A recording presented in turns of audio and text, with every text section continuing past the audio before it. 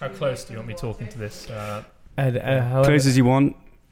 Yeah, you can do like the the Noel Gallagher. Is it Noel Gallagher or Liam Gallagher? No. I mean, actually, probably not so like that. Yeah, but that's because you're making a rank noise with your mouth. You don't have to do that. That's also what I don't like. Are we recording? Yeah, we're recording. This is it. This is it, man. Sweet. Wasn't ready. I don't like the noise of people smiling. You know that. I've said that quite a few times. Actually. Yeah, that's why. But that's because really, like, even if you're like looking at a picture. I don't mind looking at a picture. picture. A little bit of a noise that you can't really pick up. So it's this, ready? It's because you're always hanging out with you're always hanging out with people with dry mouths.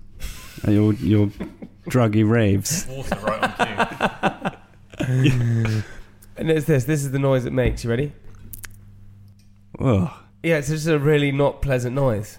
I don't know. Hello everyone, welcome to Private Parts Podcast. This is where we read the most intimate and sordid details of our lives.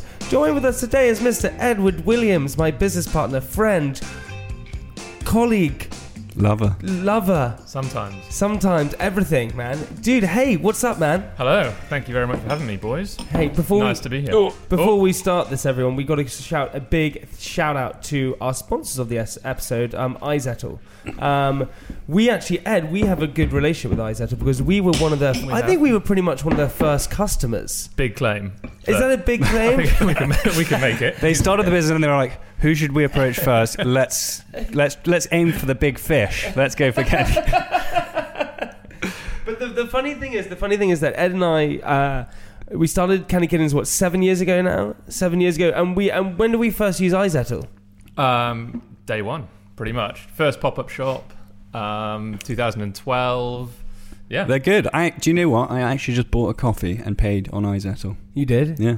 Really? They're everywhere. I didn't want one, but thanks. No, that's all right. But this is the thing. So, Ed, why don't you give like a little... You don't really have a Wikipedia, so why don't you give a little lowdown on yourself so everyone can know who you are? How do you get a Wikipedia? Maybe I should look into that. You've just write it yourself. Yeah, Not that I've written it myself. Yeah. I've never written... Yours keeps getting deleted after you put it up. No one deletes my Wikipedia page. Wikipedia, like the admin keeps deleting Jamie's Wikipedia after he puts up like all this like weird fictions. No one ever starts deleting my Wikipedia. But Ed, give you a little background. So, Ed Williams grew up in Wales, went to the University of Loughborough, studied industrial design and technology, which was great. If my mum and dad are listening. If they're not, then hated it. And then, had the pleasure of meeting you to start Candy Kittens. That was shortly after university, so I was mainly brand, design, marketing background. That's what I always loved. And then met you. You had this crazy idea to open a sweet shop, and sort of slowly evolved into something a bit more real and manageable. A bit more serious. But this is the thing. I think we want to like start with, right? Is that all three of us here? I think we can call it. We are entrepreneurs. We very much are. But what kind of makes you an entrepreneur? Do you think? What attributes, Franz? What do you think? What attributes make you an entrepreneur? Well, I think certainly taking the initiative with an idea. Like, obviously, a lot of people just have ideas and don't actually do anything. I mean, I think the classic sign that you're not an entrepreneur is if you think, oh, well, I had that idea first, but you're still like sitting there and doing talking nothing. about it. Yeah, talking about it. Execution is the that's the actual defining factor is the execution. Yeah, that's what defines being an entrepreneur. Actually, just going ahead and doing it, executing it. Not necessarily succeeding. Obviously, people execute things and fail, but that's just a part of entrepreneurship. The process is one of trial and error. But this is also the thing, right? I feel like, Ed, you and I work so well with each other because we are, we are very different with each other. Like, as in we are two very different people, but we're very similar in so many different ways. And I think that's what's quite good about it. We heard the statistic the other day that something like 70 or 80% of startups in the UK have a co-founder. And Francis, you've had a co-founder before, but also you've had a business without a co-founder. Yeah. And what's the difference between those kind of ones? Well, I guess I've had experience in startups with partners, without partners. Definitely. There's numerous partners. well, no, it depends on the project, but like, yes, if there's something that really, in my opinion on it is that if there's something that you really can't do, like there's a skill set that you you lack, right? That's integral to your business's success. Then it definitely makes sense to bring on a partner. But if at the front end you can do most of the stuff yourself and add as much value as you can, which isn't the case for everyone. I realize a lot of people maybe are a bit more inexperienced in business and don't, you kind of have to, have a team, and there is that impetus of two people going in the same direction, which is What valuable. about the cider? Is that just you? That's just me, yeah. But no, like, so you've got all the skills. So well, I mean, I launched it myself, but I probably wouldn't have been able to do that necessarily if I hadn't had the experience in other startups where I was working with partners, because obviously you learn a lot from partners as well. But I haven't learned anything from Jamie. I don't think that's true. I have. I really have. Yeah, go on then. What have you learned from me? Just to do everything yourself. Just to get on with it. I had to wear a nice hat. Yeah, that's true.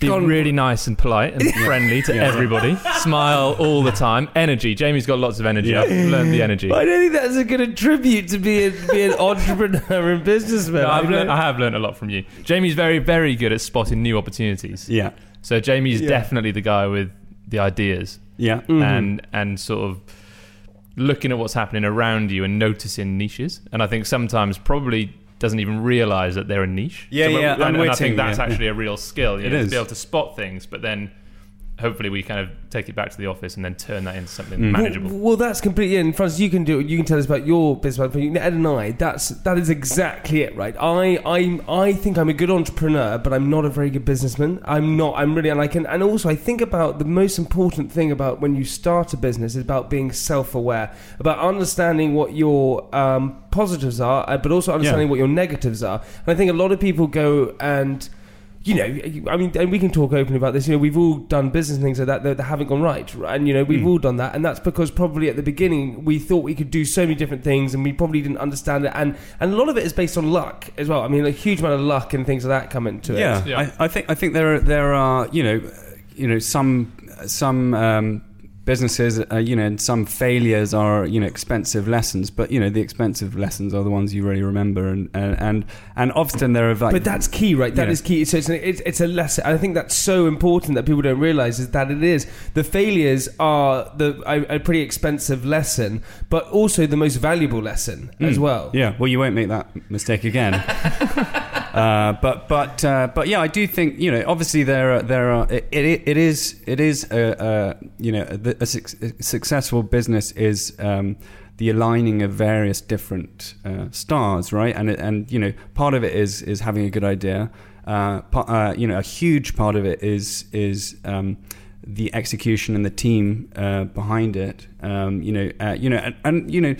Not necessarily just in the inception, but obviously when you're growing, having the right team. I'm sure you guys know, you guys have a great team at Candy Kittens, is so integral to the success 100%. Of the business. 100%. I mean, the people make or break it, without a doubt. Yeah. And so the kind of key factor, I think, and for me personally, if I'm investing in a business, it doesn't really matter what the idea is. If they're an impressive group of people who are wanting to do something, I'll invest in them over an idea, because they'll work out what the idea is. Yeah. So and whether back in the jockey, not the horse. You're saying you'd invest in me. That is kind of you, man. I didn't say that. Yeah, you put subconsciously.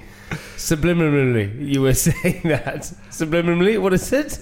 Well, I subliminally. think I think you guys have a great team over at Candy Well, Kittens. This is the great thing about our business, and I say this all the time, and it's so about team, and it really is that important. We run a confectionery candy business. It's this double meaning. We run a confectionery business, which is like a gourmet confectionery business, and as I said, we kind of stumbled across this this sort of gourmet range, sort of a price point, a sort of a premium product by accident, because we just wanted to make sweets which were good and delicious and all that kind of stuff. But the team is so important, and I think it's a lot of the time it's a bit unfair, I think, because and I sort of relay it to the likes of like Formula One, where Lewis Hamilton gets all the praise. He's the one spraying the champagne. He's the one in all the press. He's the one, getting congratulated for winning the races. But in fact, it's the kind of engine that actually helps most things. He's just the one executing it in a sense. Well, it's like everyone saying that Steve Jobs was like this godlike figure, but the people who are actually the actual people building the machines. It's like, okay, here's my record collection. Just put it in this tiny little thing. There's that. What is it? It's that Bill Burr sketch where he's like, okay, well, I don't care. All he did was like give loads of child labour jobs and stuff like that. Okay, but we also, I think what the most important thing, because a lot of people are going to be listening to this episode, because it's sponsored by iZettle, who we love. iZettle is all about startup business, things like that. The question that everyone always asks, and it's the sort of cheesy one, I suppose, but what are the biggest things that you've learned from starting up from the beginning?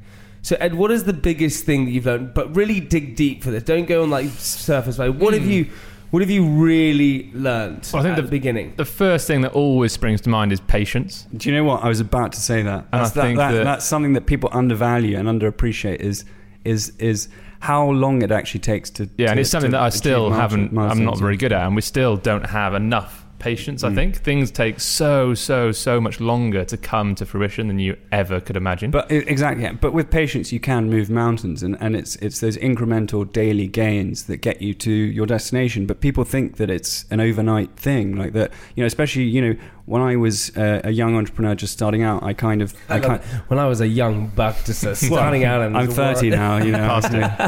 I think we're all still relatively young, but in reality, I kind of been doing it for a long time. So when I first started out, I expected things to move so much faster, and for what I deemed success to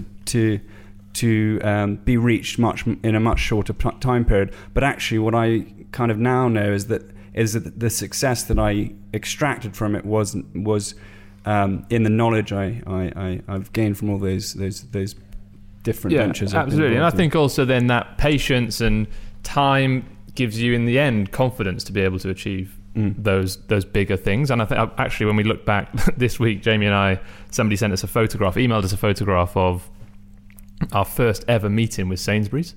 And I don't know why there was even a photo taken when I look back at that. Fucking ridiculous. We both look totally mental. Really? We were in there like with a grey shirt and tie. And I'm not even in a tie. Now I can't remember the last time I were you wearing your grey three-piece suit? Yeah, I remember that. I looked like some club promoter to like Sainsbury's headquarters. It was, but it was, that.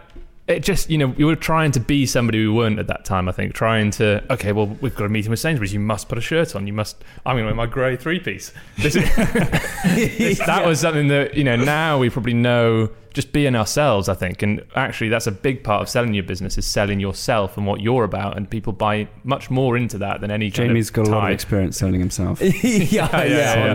Is that where you come in with the business? Yeah. Hey, everyone, we're going to come back with Private Parts in just 1 second, just after this. And now, back to the podcast. But okay, this point, it couldn't be more integral to people who are beginning a brand or beginning a business. And it's so true. It's about being yourself and being true to yourself. There are two things in this. Firstly, you got to be... when I go back to the thing of being self-aware... a lot of people will go into business because they go, I want to go into business because I want to make a lot of money, and that's why I want to go make business, because I'm going to make all this shitloads of cash and da-da-da.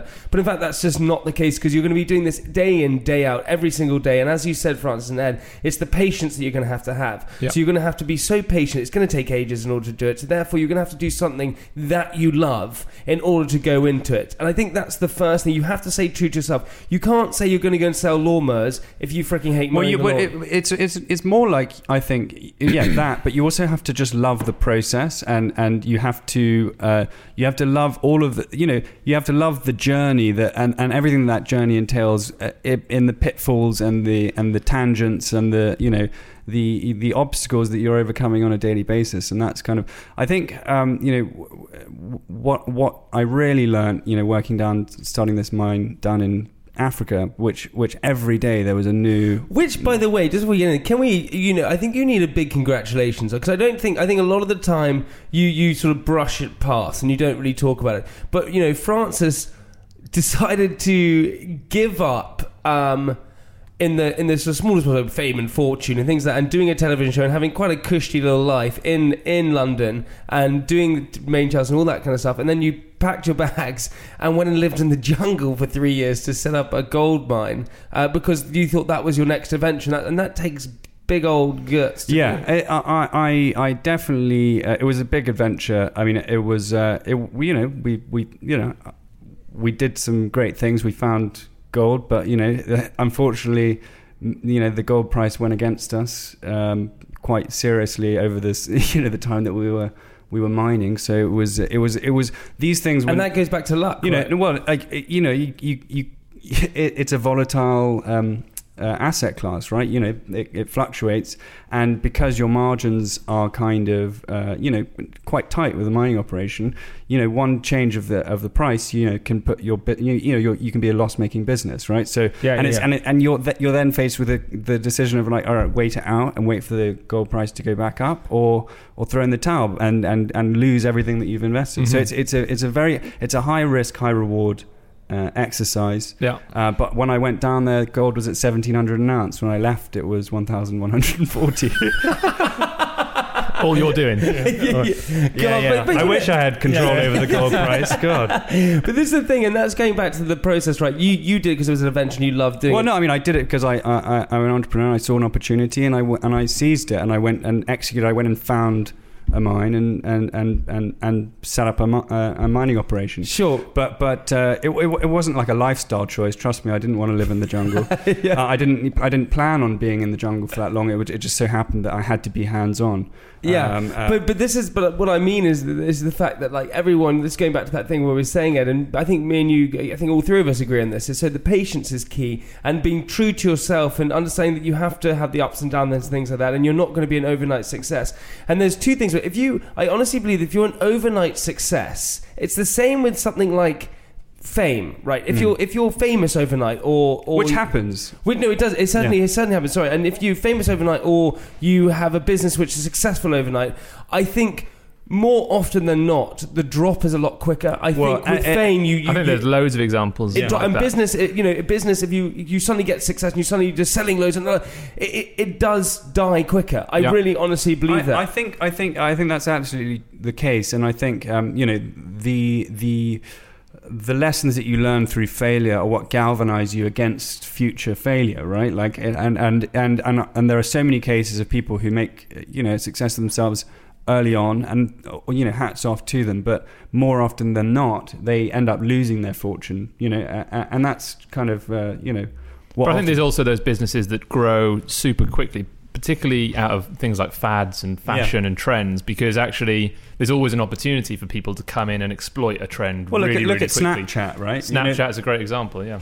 And he really, I think, is probably regretting not selling out now. Yeah, I think they did sell out to NBC for like 500 million.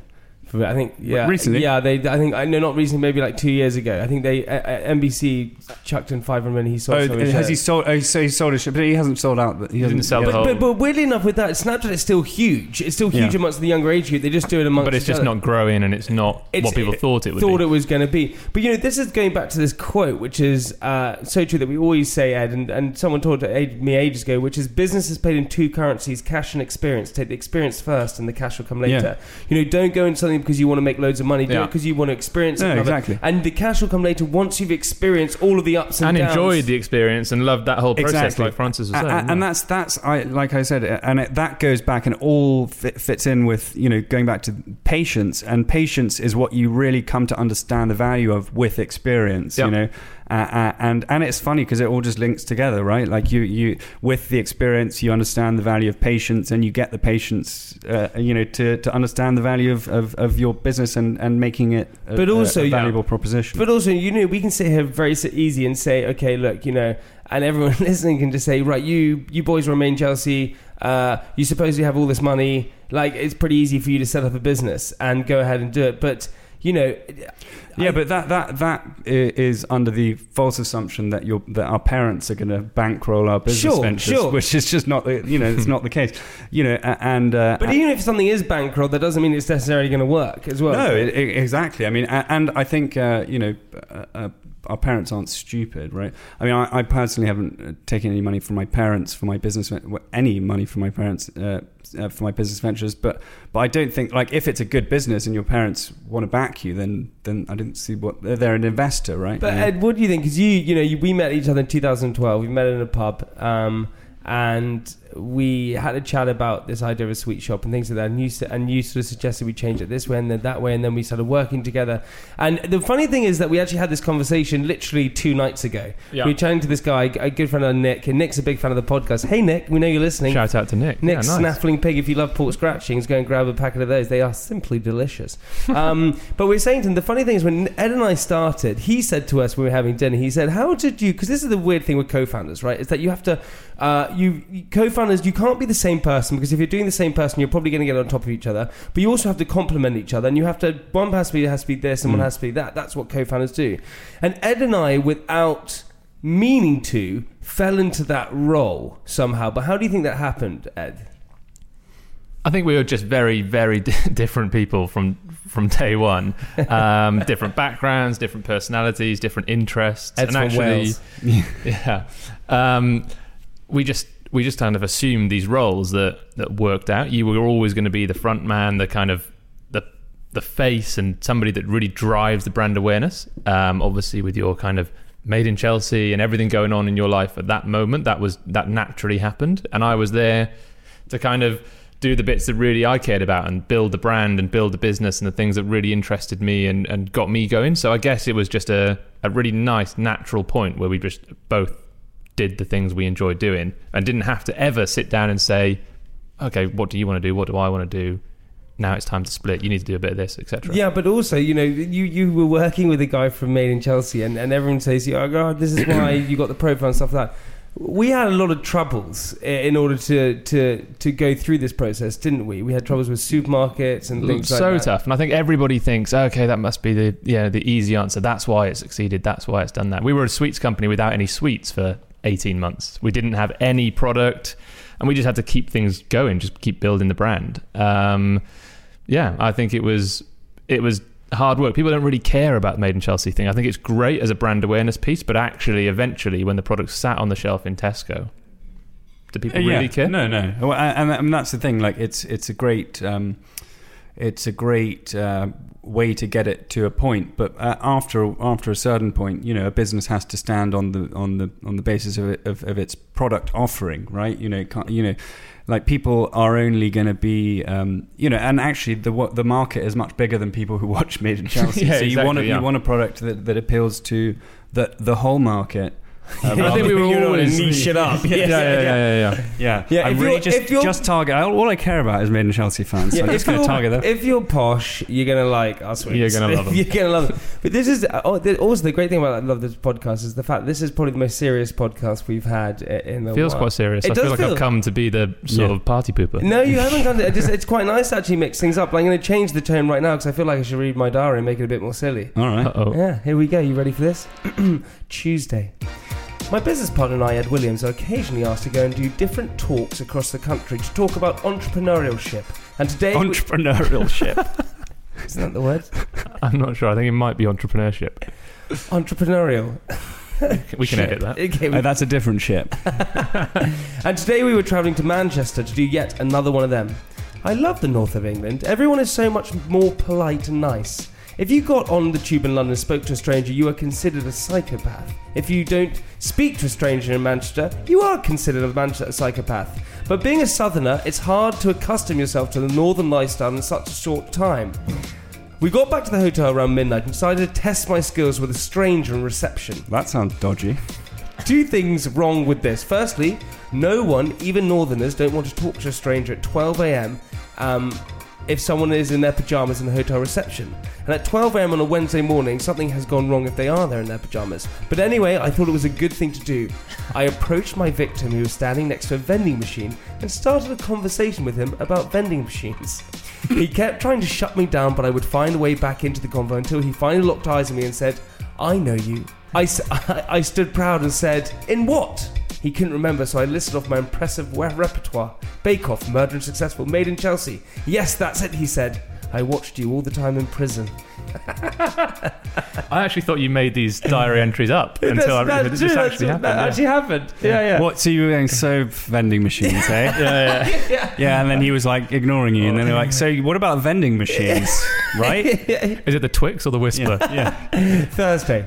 I have discovered a game change in the Apple phone game. Another skill taught to me by my business partner, so listen close.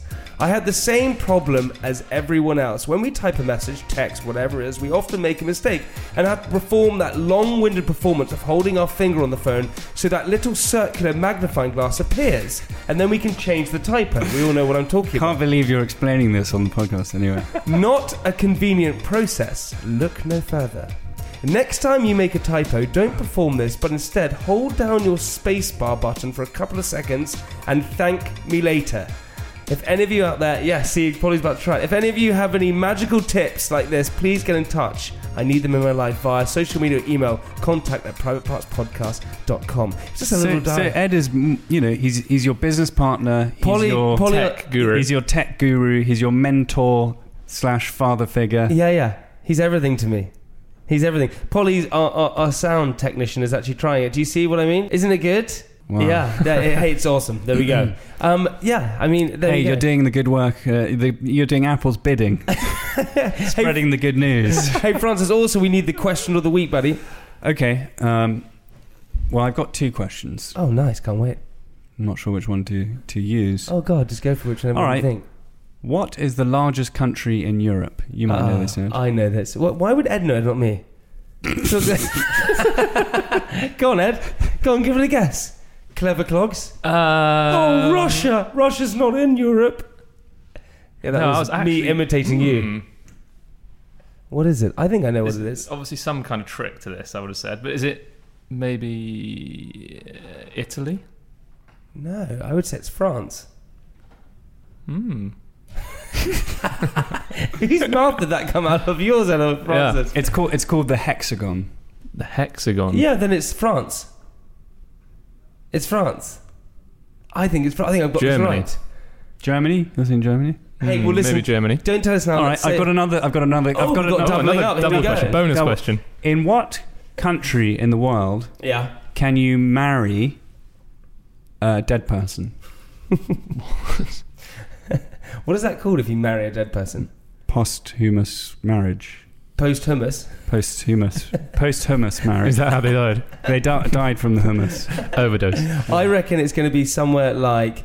it's got to be somewhere like Papua New Guinea. What that is? I feel like I might have seen this on a documentary with Grayson Perry recently. Oh yeah. Was that a thing? Or maybe. Or He went and investigated the way people celebrate death in different countries. And So you're going... Okay, well, let's go... Why don't we go for continents? Let's go... No, it's a country. Okay, yeah, I know, but let's go for All right, continents. name the continent then. Okay, I reckon South America. All right. Asia. All right. Well, we will see the answers in part 2. Hey, people, stick Can't around for wait. part 2. We've still got Ed. We're going to talk more business and have a little bit of fun. See you in part 2. Bye.